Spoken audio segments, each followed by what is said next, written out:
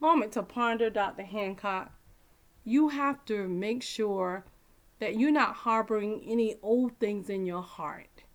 The Word of God tells us that out of our heart is the issue of life that affect our very being.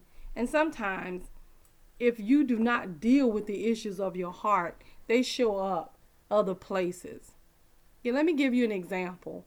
If you had someone special in your life, or your husband, and they did something and you were not okay with that, but you never said anything about it, and then something else comes up and you react totally out of character, that means there's something else in your heart and you never dealt with the situation.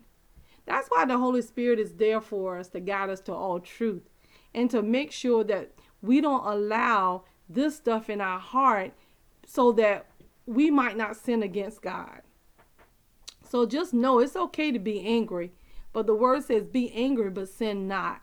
So you can go boldly before the throne of grace that you may obtain mercy and find help in the time of need. But sometimes the elephant is still in the room, and sometimes we just do not want to acknowledge that the elephant is in the room. You're not fooling anybody.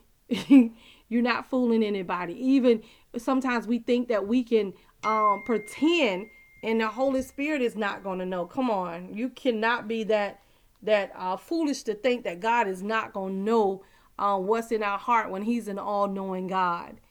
You got to be honest with Him. He can deal with honesty. He can deal with freshness. He can deal with sin. He just going to show you how to make sure you get that sin out of your life before He comes back. But again, so many times we want to pretend that the situation is really not what it is. And you either going to deal with the issues of your heart, or the issues of your heart going to deal with you. Now, which one do you want? There is a way of escape. The Word of God tells us that. But if you act like it's not there, and it really is there, then it's going to deal with you. So again, deal with the issues of your heart so they won't deal with you. We need you to like, comment, subscribe, and share. This is Dr. Hancock.